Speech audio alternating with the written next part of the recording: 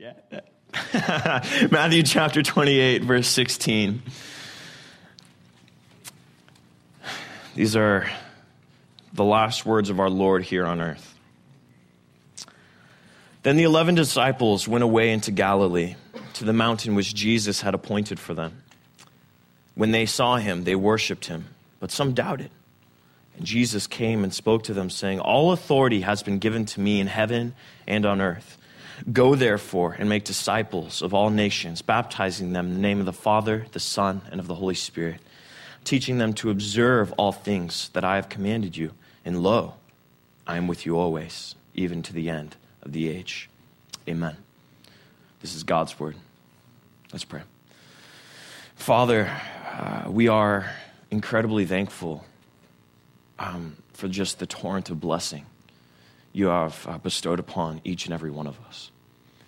Lord, I pray that tonight would be a special night. I pray that tonight would be a night where we truly become intimate with you, Lord. God, I pray that through just all the complications of life and even the complications that Christianity itself brings, Lord, I pray that we would just be able to simplify everything tonight in seeking you. Lord, I pray for our pastor right now. I pray that you would just cause him to enter into such a deep sleep that he would wake up tomorrow morning just refreshed and renewed and ready to go about your work. Bless him, Lord. We just pray a revival of his spirit and of his body. And Lord, we pray that tonight you would do so with our spirits, Lord, and our passion for you. We love you, Lord. This is your night, not ours, and we recognize that. In Jesus' holy name we pray. Amen. So tonight, it's going to be simple, guys. It's just going to be profoundly simple tonight. And my hope is that I'm going to say some things tonight just regarding discipleship that you already know. But saying them on the pulpit would cause us to really internalize it. It would cause us to rethink some things in our lives, would cause us to really look at where our priorities are and how we can go forward in this new year. Because I'm sure all of us in here, you're coming to church on a Wednesday night. You love Jesus, right? All of us, in some respect, want this year to be dedicated to our Lord. We want this year, we want to experience growth. We want to experience new things this year and new ways where we can glorify and worship our Savior that we haven't seen in prior years. We make New Year's resolutions and we desire every single year, whether it be physically, spiritually, or mentally, we desire to improve. Yeah?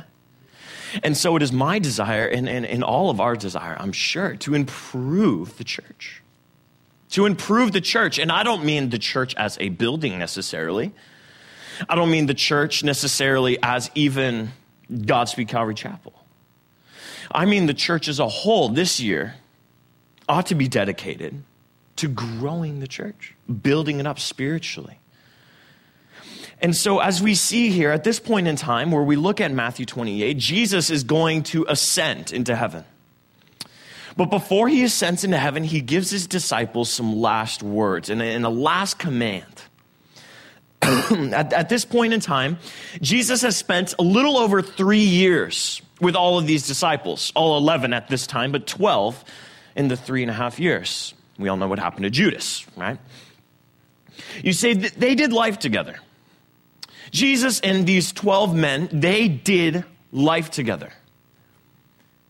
And I don't mean that the disciples just hung out with Jesus on Sundays or on a Wednesday night. Jesus poured all that he was into these disciples. Most of his time was spent individually pouring into them. You see, we read about all the times where he healed the masses. We hear about all the stuff that he did. But at the end of the day, who is he camping out with? The disciples, right? At the end of the day, it was these 12 men who Jesus poured himself into. You see, he didn't heal everybody, right? He didn't heal everybody. He didn't cast out every demon. He could have, but he didn't.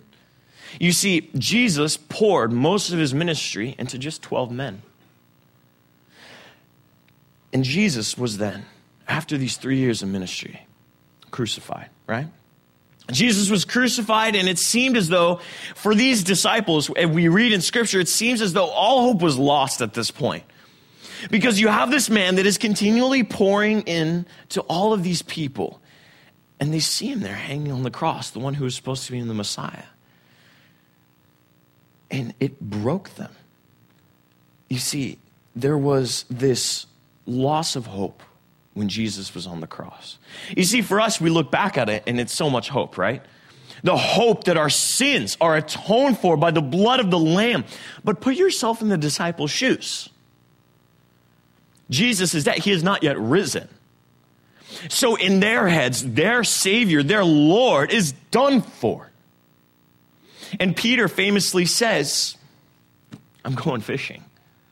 He just goes back. See, in the absence of a mentor, he falls into despair. In the absence of his mentor, he falls into despair and goes back to his old ways.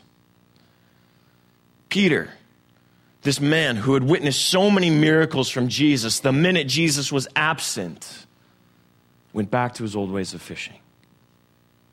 But we don't see that after Jesus ascended, right? Why? Because he has the promise, lo, I am with you always. And so we see that there is this, when Jesus rises again, there's a tangible hope for these disciples. There's a tangible physical hope. Though Jesus is not with them physically, he ascends to be with the Father to go make a place for them.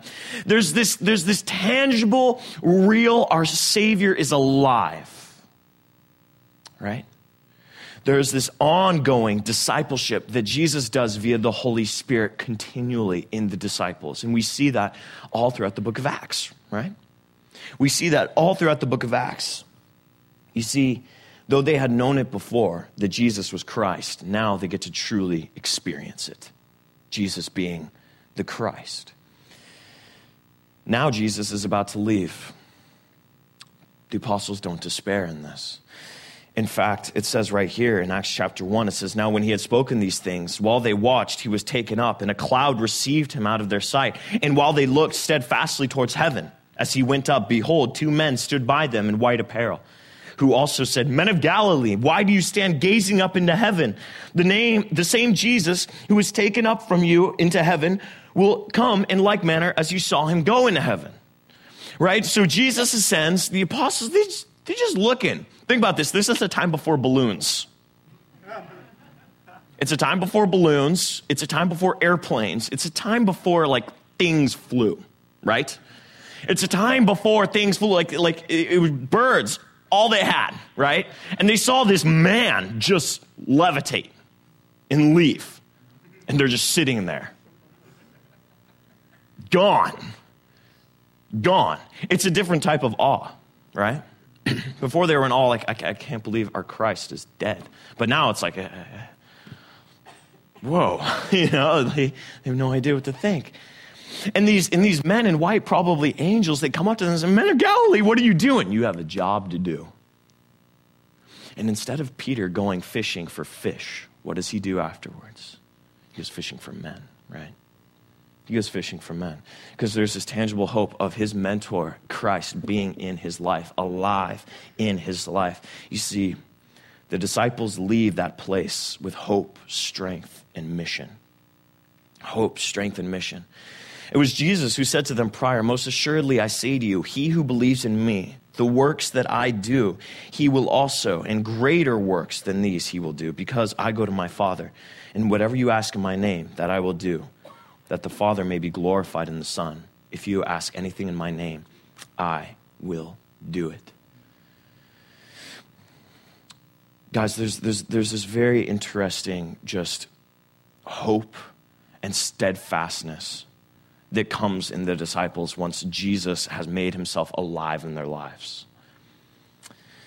You see, the disciples, though faced with persecution, though faced with trial, some would be stoned, some would be boiled alive, some would be crucified, some would be beheaded. You see, the disciples, they went through this continual state of trial and persecution. Immediately, guys, they'd be imprisoned. Immediately. They'd be thrown into prison. However, never once again did they despair in the same way as when Christ was crucified. Never once when they were in prison, when they were being beaten up. You see, with Peter, right, he was crucified upside down for the Lord Jesus. But he was in more despair when Jesus was crucified on the cross than he was when he was being crucified upside down. You see, no matter what trials laid ahead, there was this victory that Peter had and this victory that he realized inside of himself. There's this victory that he had in Christ and this boldness that he had in Christ that he had never had before because he knew that Jesus was alive and active and working in his life. In Christian, you see, all of the dedication and time that Christ put into these men was not sufficient before the victory of the cross and the giving of the Holy Spirit. It was not enough to simply give time.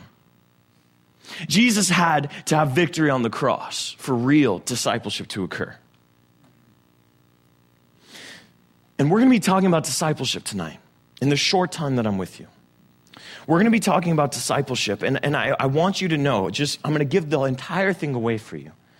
The entire point behind discipleship, the entire point behind mentorship, Christian mentorship, is so that others can experience the victory of Christ as you have. So others can experience the victory of the cross as you have as well. All other discipleship, all other mentorship is in vanity without the victory of the cross. Because ultimately, guys, no matter what kind of good advice you can give to people, no matter how much knowledge you can impart onto them, eventually they're going to be in despair and have that temptation to go back fishing. They're going to have that temptation to go back to their old ways if there's no victory. And so us as Christians, it is our simple call to make disciples of all nations, baptizing them in the name of the Father, the Son, and the Holy Spirit. It is our purpose, Christians, to make disciples. It is our purpose to make disciples. You see, I began ministry. I'm going to give you just a little glimpse of some of my testimony. My kids know it very well, the youth kids, because they got to experience it. But I began ministry at a very, very weird time in my life. 16. I mean, at age 16, we had our youth group Seek. And the junior high minister, he had to go on and he had to do a few things. And there was no junior high leader. They were with the high school group. And then eventually, I don't know how it happened, but I ended up as a 16-year-old with these junior high kids. And you see those junior hires, the junior hires that began with me when they were in 6th grade, and many of them are here right now, and they're sophomores, juniors, seniors in high school right now. And you need to realize something, and you guys already know this, but 16, guys, I was stupid. I was dumb. Completely stupid. And you know what? I was in sin at that time. Sin that I would think if I were committing them now would disqualify me. And so I was just at this time in my life where I just had no idea what to do. And I had these kids that were only 3 years younger than me. And I had to pastor them. And as I think, and I look back at it, I barely had my own life together. And I was supposed to be entrusted with the lives of these kids. You see, the concept of writing sermons and organizing events and leading ministry was completely foreign to me, guys. It was completely foreign to me. Everything that you would consider normal, everyday youth ministry, I had no concept of it. I wasn't even super involved in my junior high ministry or my high school ministry when I was there. And so really, I had, for the most part, no clue what I was doing. Not a clue. And as I do often still, when I began ministry, I overcomplicated things in my brain. I overcomplicated things. You see, when I would think about discipleship, I would think about, okay, I got to spend this much amount of time on my sermons. I got to have this many youth events. I got to have this many outings. I got to have this many clever games to play in the beginning, right? I have to have this many of this many of this. And my youth could not catch up with that type of ministry. My youth did not enable me to have these incredible administrative skills. My youth made me incapable of functioning in an adult role because I was a youth. And I have no shame in saying that. I have no shame in saying because I was young, I was unable to do things that adults would do. Because as young people, we are young. We don't have the life tools and the life skills to do certain things. I don't have certain experiences that I was able to impart to these kids. I was working through the same exact struggles that they were struggling with themselves. And I began to just overcomplicate everything. Everything.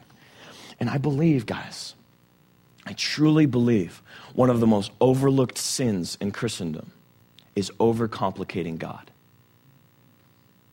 One of the most overlooked sins that we often commit is overcomplicating our Lord. Saying, he's too vast to understand, so I'm just going to go to church and do my thing because there's no way I can really, truly understand it, right? And we appreciate God into apathy rather than participate in his mission. We appreciate him in his mission. You see, I was in a discipleship meeting with one of our kids today, actually. And it's Zach. I don't know where Zach is. Yeah, there he is. And he said something very profound, though he didn't know it was profound, as often us youths do. He said something that resonated with me. It's that we tend to focus so much on little issues, such as predestination or end times, and we confuse ourselves, and we overlook the simple things like balancing faith and works, like loving one another as yourself, right? We focus on such the hard theological truths, and we try to explain everything that's a little complicated in our heads, and we focus on such complicated issues that we actually forget the most simple of commands that Jesus said so himself. Love the Lord your God with all your heart, soul, and strength, and love your neighbor as yourself. This he holds above all the law of the prophets.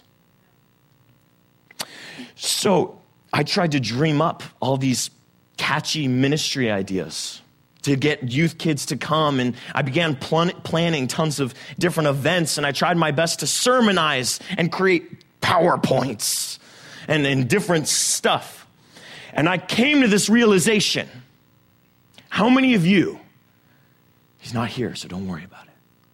How many of you remember one of Pastor Rob's sermons from 3 months ago? Let's say, maybe not just maybe just a couple months ago. How many of you guys remember the first Sunday of December, his sermon? How many of you can say the main takeaway point right off the top of your head?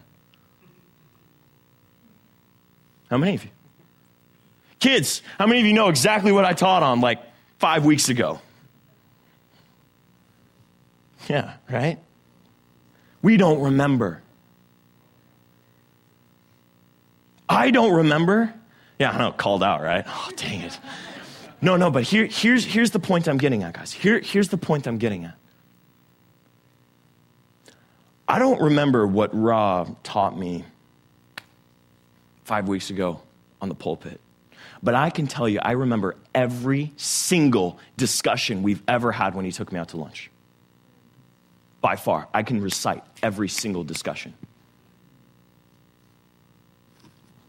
What does that tell you? What does that tell you about discipleship, guys? It tells us something very specific.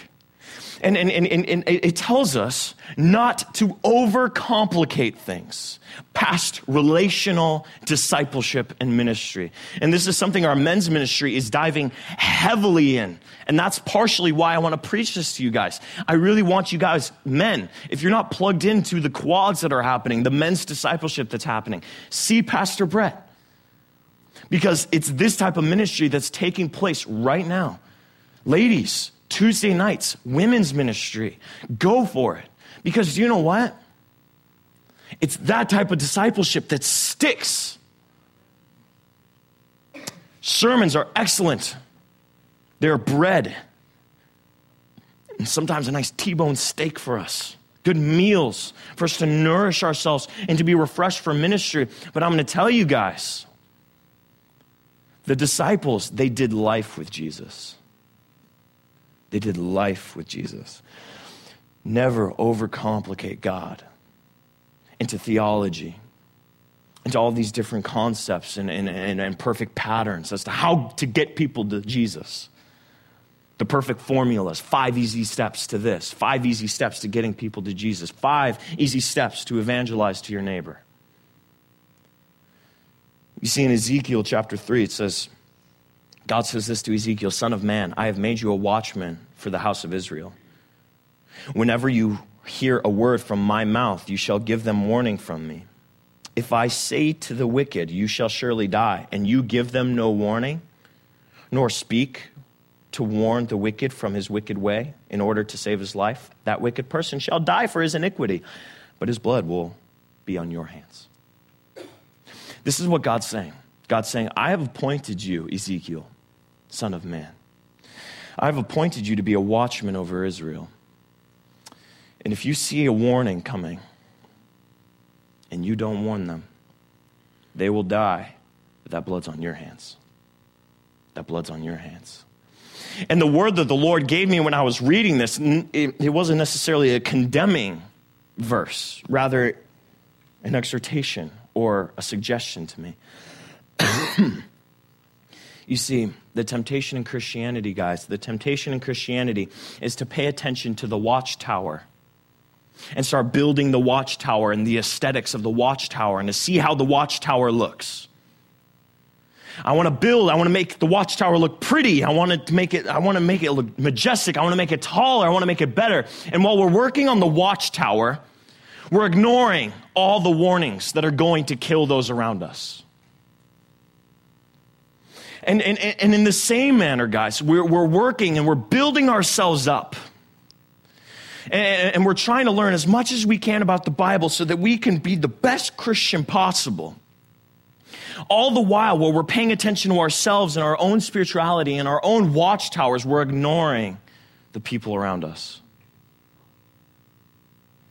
You see, if your house is holy and sanctified and no evil can get in it, but your neighbor is plagued with demons and vice and addiction, what good is your house? There needs to be some discipleship that goes on in our lives, guys. There needs to be the heart of Christ. We need to stop dedicating all this time to things that really don't matter too much. I think of Peter on the Mount of Transfiguration. Jesus, in a discipleship way, he invites Peter, James, and John to go up with him on the Mount of Transfiguration. Notice he didn't invite the other disciples. You see, Jesus had a very interesting way. He had a very interesting mode. He had the multitudes. He had the 70 disciples that followed him closely. He had the 12 that he always spent time with. Then he had 3 that he poured specifically into all the time. He had 3, and that was Peter, James, and John. He took Peter, James, and John up to a mountain, and he revealed all of his holiness. And Moses and Elisha come, and they're there, and Peter freaks out. He said, "Lord, it is good that they are here. We're going to build tabernacles for all of you, and it's going to be good, and you guys can stay here forever." He was fangirling. He was geeking out. Peter, he was just geeking out at oh my gosh, it's Moses and Jesus and Elijah. Oh, this is so cool. And he's like, we need to make tents for them. We need to make buildings for them. And all of a sudden, a cloud of thunder envelops the entire area. Thunder just roaring in God's roaring voice going against Peter. As Peter curls up into a corner, God yells at Peter and says, "This is my son. Hear him." Hear him. And the point is, when we're overcomplicating things and when we're wanting to make tabernacles for things that aren't Jesus, God will stiffly rebuke us and saying, no. Remember Jesus. Hear him. Hear him. This is my son. Stop overcomplicating things. Stop making these separate ministries if they're not going to glorify Jesus. Stop having these groups in your house if they're not going to glorify Jesus. Stop having this relationship if it's not going to glorify Jesus. And you see, we cannot overcomplicate God. We cannot overcomplicate God. And in the midst of my early months in ministry, just trying to figure it out, super young, still in high school, trying to navigate the waters of ministry and trying to understand just, man, how do I disciple these kids and how do I help these kids? And then began something that we call Soul Boost. And it was the first, and it was super cool, and it was awesome. How many of you guys were in the original Soul Boost? Raise your hand. Just like the original, yeah. Yeah, see? It was so interesting. Because all the events and all the camps and all the outings and all the games and even my sermons bore very little fruit compared to Soul Boost.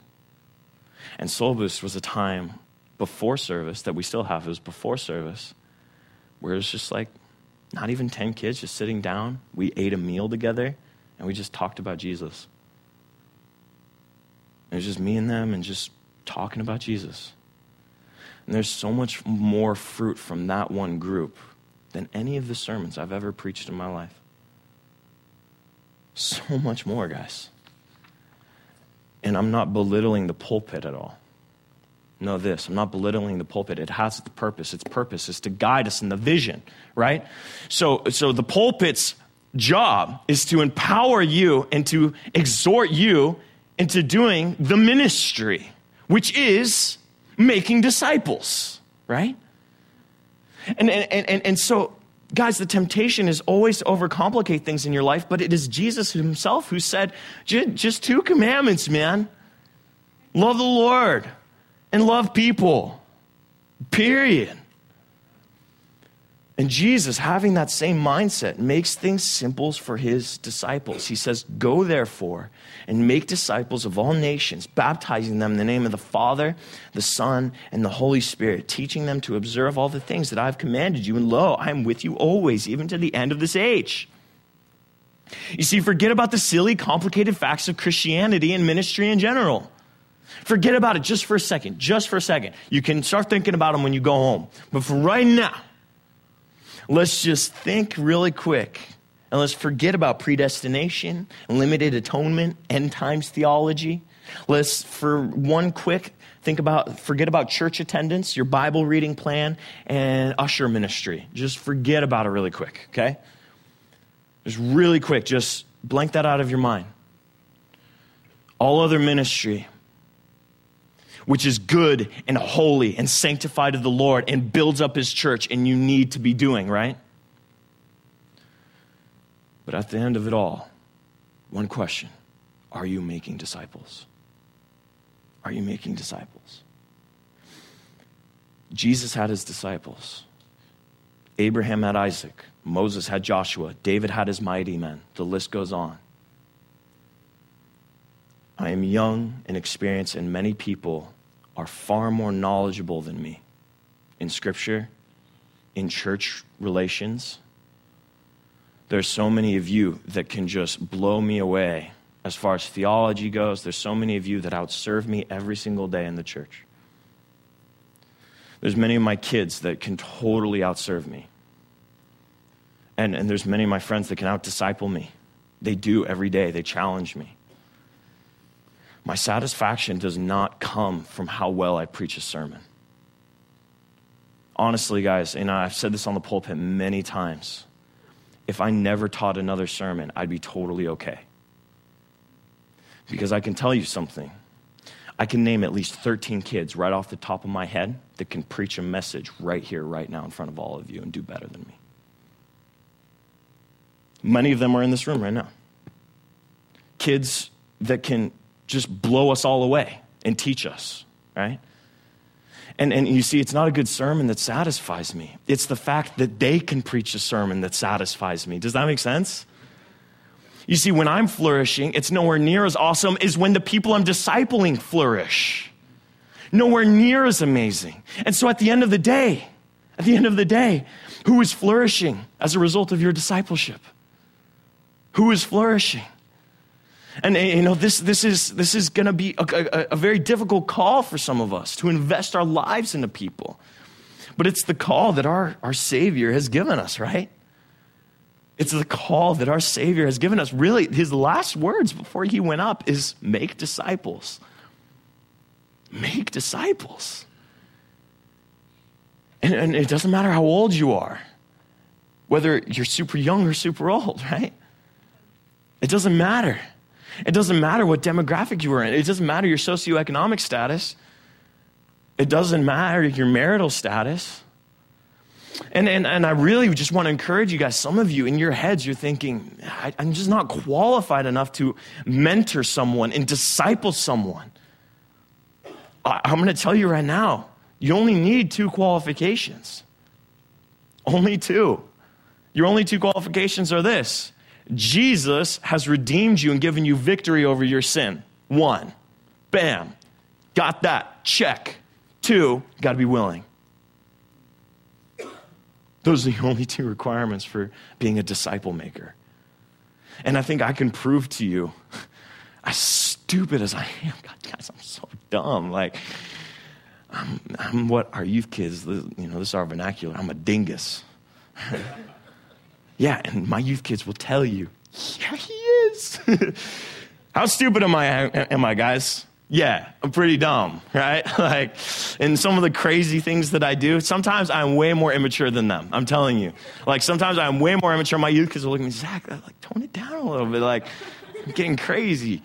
And so I just want to encourage you guys, like, if anyone's not qualified to make disciples, it's me. But do you know what? Kids are flourishing. College students are flourishing. You know, Dane and I have had the ultimate pleasure of seeing, I can't even count anymore how many people have come to Jesus at Channel Islands at our school. And you know what? When I first got to Channel Islands and when I first started becoming a part of like the Christian clubs there, I thought that I was going to be a preacher, man. I thought that I was going to get up in front of all the Christian clubs and I thought I was going to proclaim truth to everyone and do an altar call and everyone's going to come to Jesus. I never expected I was actually going to be doing all the ministry by making them tacos at my house. I never expected it to be me going into their dorm rooms and just having them cook me food and then me listen to their issues. I never thought that it would be me going door to door, knocking on their doors and saying, hey, how can I pray for you? Never thought that it would be in that way because I always saw myself as the preacher, right? But the call is to make disciples individually. And so I want to encourage you. You are equipped. If you have the Holy Spirit in you, you are equipped to make disciples, guys. Never, ever, ever sell yourself short on that. I want to let you know that. Because I've spent so much time feeling inadequate because of my youth. I spent so much time feeling inadequate because of past sins that I've committed. I've spent so much time because I look at other youth pastors and I look at other pastors and I look at other even, you know, students that are my age and I'm like, man, they've got it so much more together than me. But ain't it amazing that God uses the foolish things of this world? Amen? God uses the foolish things of this world. And do you know what? You're foolish, man. You're smarter than me, but you're foolish. And we need to just embrace that. Because there's this tension that I'm coming to realize. As in 1 Corinthians it says, God uses the foolish things of the world to confound the wisdom of the wise. He uses the foolish things to put forth his purpose on this earth. But do you know what? It also says that for those that teach, in James 3, it says, those who teach will have a stricter judgment than all else. And here's the thing. It says, go therefore and make disciples of all nations, teaching them to observe all things. Right? So there's this tension that we have as Christians. There's this tension between God uses us because we're foolish and it gives him more glory. But there's also this dramatic judgment that comes on, like, that God gives us if we mishandle those that he puts in our lives to disciple, right? So there's this tension between I'm foolish, but I need to be careful. The word I've been describing it lately is the careful idiot. That's who God uses. The careful idiot. Him who realizes I am foolish, I am nothing without the Lord. But do you know what? With what he gives me, I will be careful and I will steward it well. For those of you parents, I'm coming to realize, you parents, you ain't experts either. You guys are doing it on the fly also, right? You guys are learning as you go. You students, you ain't got life figured out. I know that. None of us really have life figured out, which is okay because it allows us to lean on the guidance of our Savior, Jesus. You see, one thing I know is that I have zero ministry experience. And I don't have all the awesome games to give my youth group. And I don't have all the awesome ideas. I got this, though. You see, you guys, you may not have this discipleship experience. You haven't raised up those Billy Grahams, right, in your life. You may look back on your life and you're like, man, I'm not worthy of discipling anyone. Well, good. Do you know what? Jesus is, and he's given you his word. And you get to guide people according to what it says in this. Whether you're an adult or whether you're a kid in here, you need to be discipling someone according to Jesus' words, not your own, right? So do you know what? You would say, hey, I'm not qualified to disciple someone because I don't know anything. I would say the less you know, the better. The more you get to lean on this. The less you lean on your own understanding, the more you'll lean on the Lord's. I can tell you that, man. And so we as people, we as imperfect human beings, we need to recognize our humanity, and it'll make us humble before our Savior. But we also need to know, do you know what? God's given you children. God's given you neighbors. God's given you friends. God's given you some younger people in the faith. God's put them in your lives. Steward them carefully. For God will, at the end, he will say, what did you do with the sheep I entrusted you with? What did you do? Right? It'll be like the man who gave money to his servants, and some just dug a hole, put the money in the hole. The master came back. He said, "You didn't even invest it. You didn't even use it to buy property. You didn't use it to multiply." And they're like, "No, I was afraid I was going to mess up." That servant didn't get well done, good and faithful servant, right?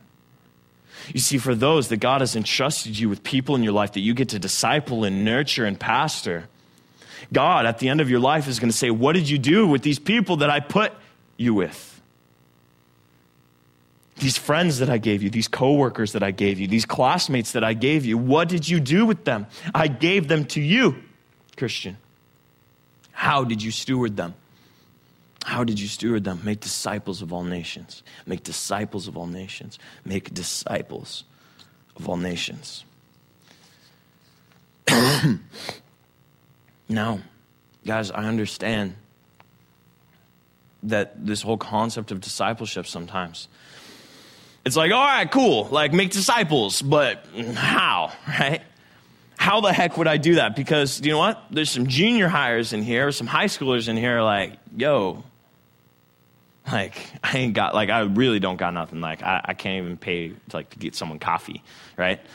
Like, how am I supposed to disciple someone? And I'll tell you something, no matter what, there's someone in your life. If you have a younger sibling, I've realized the biggest things in my life that I need to steward are my younger siblings. So they come first priority before all my youth kids, or my siblings. If you have siblings, bam, disciples right there. For some of you adults, you have siblings in your life. Younger siblings in your life. You've cast them away. God has given them to you to steward. You older brothers and sisters, what are you doing with your siblings? How are you stewarding them? Parents, I don't need to even tell you. You got your kids, right? Are you stewarding them well? But I'll give you just 3 easy tips on discipleship. If I were to give you any tips on making disciples and being a disciple and learning how to disciple people so that we can actually come into this place where we are truly being a part of the Great Commission. The first tip I would give you guys is out of John 15. He says, I am the true vine, and my Father's the vine dresser. Every branch in me that does not bear fruit, he takes away. And every branch that does not bear fruit, he prunes, that it may bear more fruit. Already you are clean because of the word that I have spoken to you. Abide in me, and I in you. As the branch cannot bear fruit by itself unless it abides in the vine, neither can you unless you abide in me. You see, I am the vine. You are the branches. Whoever abides in me, and I in him, he it is that bears much fruit. For apart from me, you can do nothing. Guys, the first step to making disciples is being a disciple. The first step to making disciples, guys, is being a disciple, first of all, of Jesus. We need to be abiding in the vine of the Lord. It's an often used metaphor, but it works every time. Where we are a stream. We are a stream. And if we are not being flowed into, the water that comes out of us is going to be dirty, right? And stagnant. You ever see a pool that's just been sitting there? You don't want to drink out of that. Nobody wants to take their cup and draw water from that.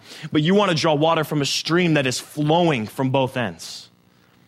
And so as God flows through you, you pour out to others. You see, if God is not continually flowing through you, you're going to have nothing to give to people. And that's when ministry burnout happens. That's when you lay down at night and you said, this isn't worth it.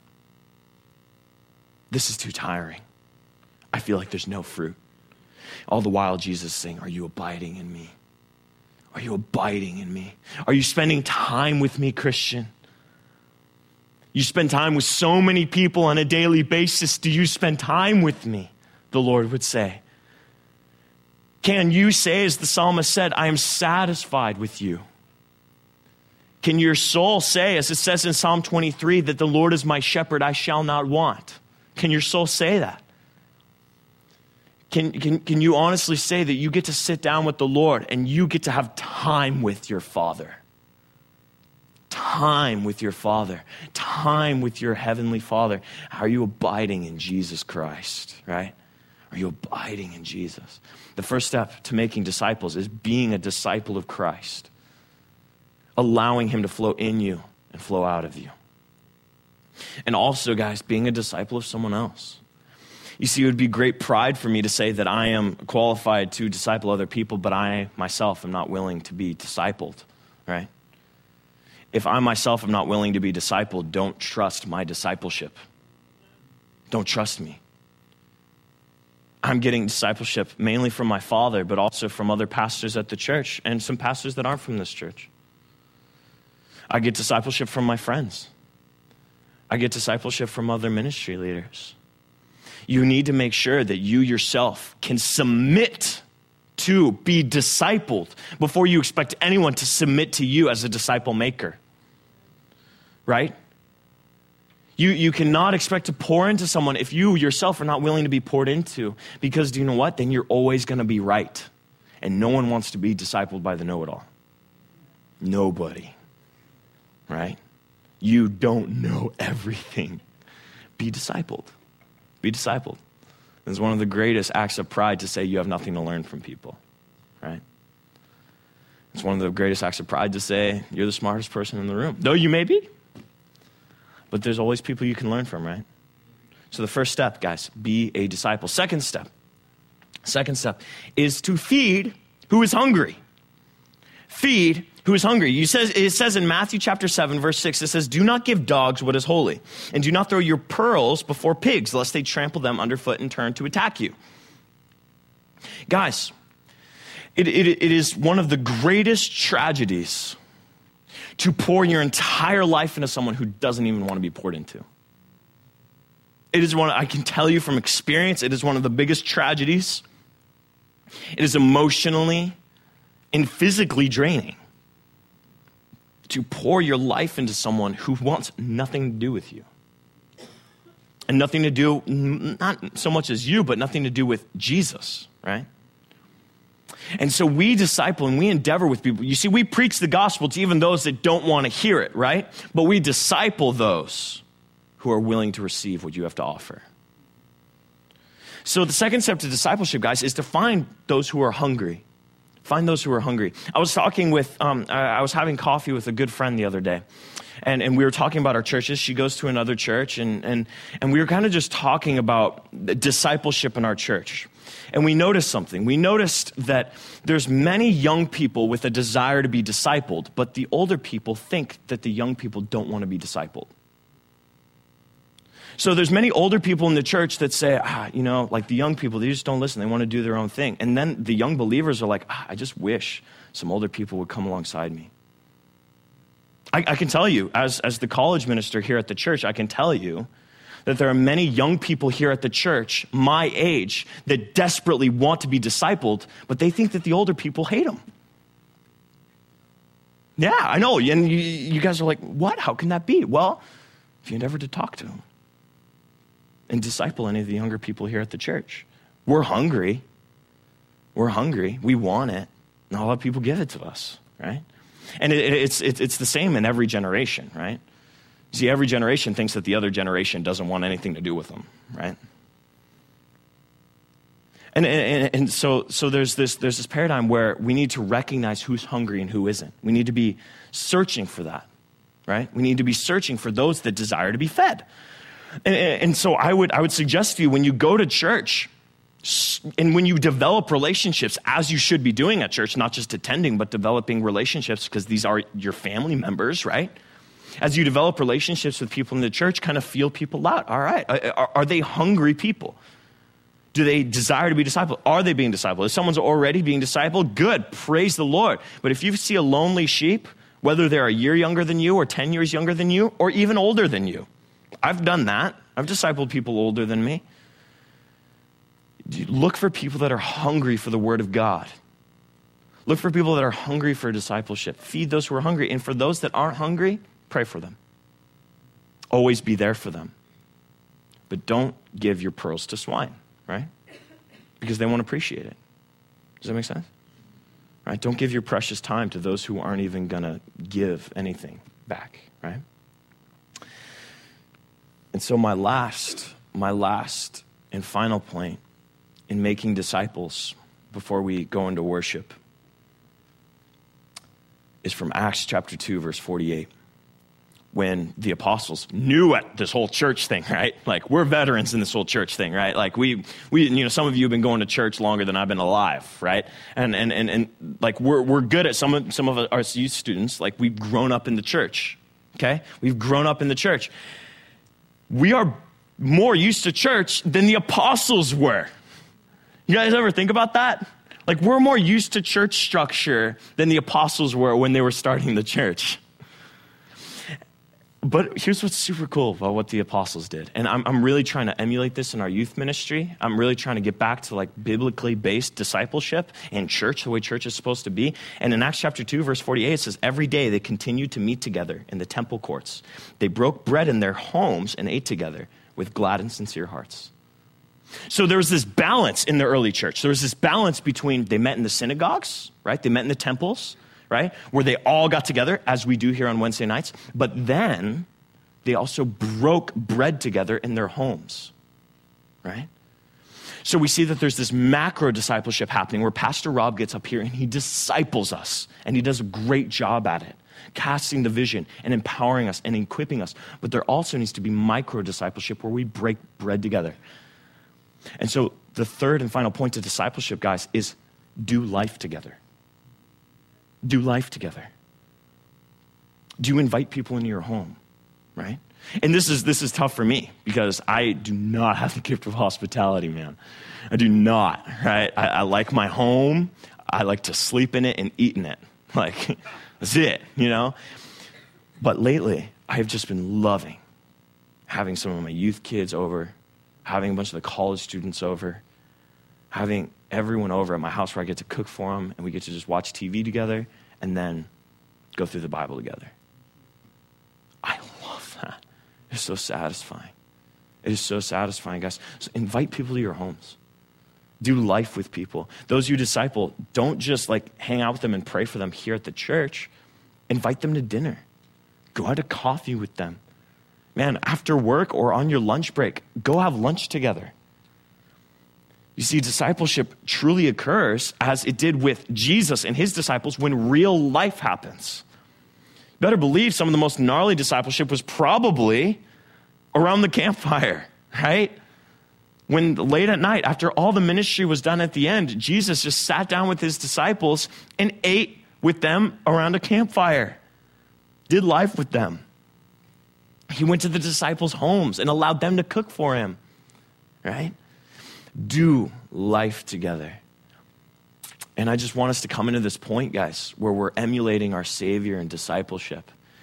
But to remember in all things, guys, that discipleship truly stems from this victory we have in Christ. Because without the cross and without us coming to the foot of the cross and realizing the resurrection of Christ taking away our sins, we'll be just like Peter. I just want to fish. I just want to fish. And some of you are really discouraged tonight, where you've just been knocked down and you've lost a little bit of hope, and you kind of backed away from discipleship, and you backed away from doing ministry with people, and you've backed away from true, real life with people because you just want to fish. You just want to go to your job. You just want to go home and just lay down because you've been discouraged somehow. I want to let you know that Jesus, he wants to enter into your life, and he wants you to abide in him, that he may fill you up to overflowing, to where you can't even contain it and you can't even help but your life overflow onto other people. Let's make disciples together. Amen. Amen. Jesus, we love you, and we thank you for this amazing time that we've had together. I pray that as we worship now, as we sing these songs, I pray that we'd abide in you, that we truly seek you in prayer and in worship. But as it says in Colossians, that we would admonish one another in hymns and songs and spiritual songs. God, that this worship and us singing to you would not just be about reverence, but it would also be about fellowship and us fellowshipping with you and each other. And so, Lord, knit our hearts together. And I pray for those hungry sheep out there that are looking for a shepherd. And I pray for those shepherds out there that are looking for sheep. I pray that you would connect them. God, with your sovereign hand, you would bring people together. You'd bring community together. And we would be able to see revolution here in this community, starting small and just spreading like a wildfire. Empower us to make disciples. Empower us to get out of our comfort zones. Lord, help me, because there's so many times where I just don't want to do it. Lord, I pray for that grace and that empowerment. Help us, Jesus. We love you and we worship you tonight. In Jesus' name, amen.